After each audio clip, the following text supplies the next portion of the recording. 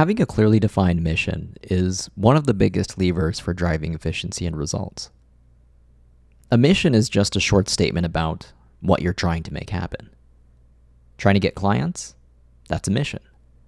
Trying to get a promotion? That's a mission. Trying to build a business? Yep, that's a mission. Having a mission allows you to tightly align all the components of planning and execution, like a vision, which is what the world looks like when your mission is accomplished. A strategy, which is your high-level plan to make the mission happen. Goals, which are measurable outcomes indicative of progress towards your mission. A roadmap, which is a detailed schedule of the things you must build to accomplish your goals. And then finally, tasks, individual units of work that contribute to the roadmap. When all of these elements are pointed towards a common destination, you are pretty much guaranteed to get more done in less time.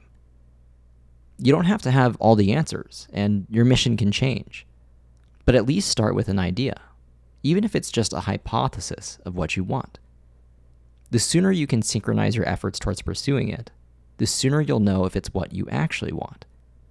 And if it's not, you can try something else. If it is what you want, you'll have the benefit of knowing way sooner, which puts time on your side. It's pretty much all upside.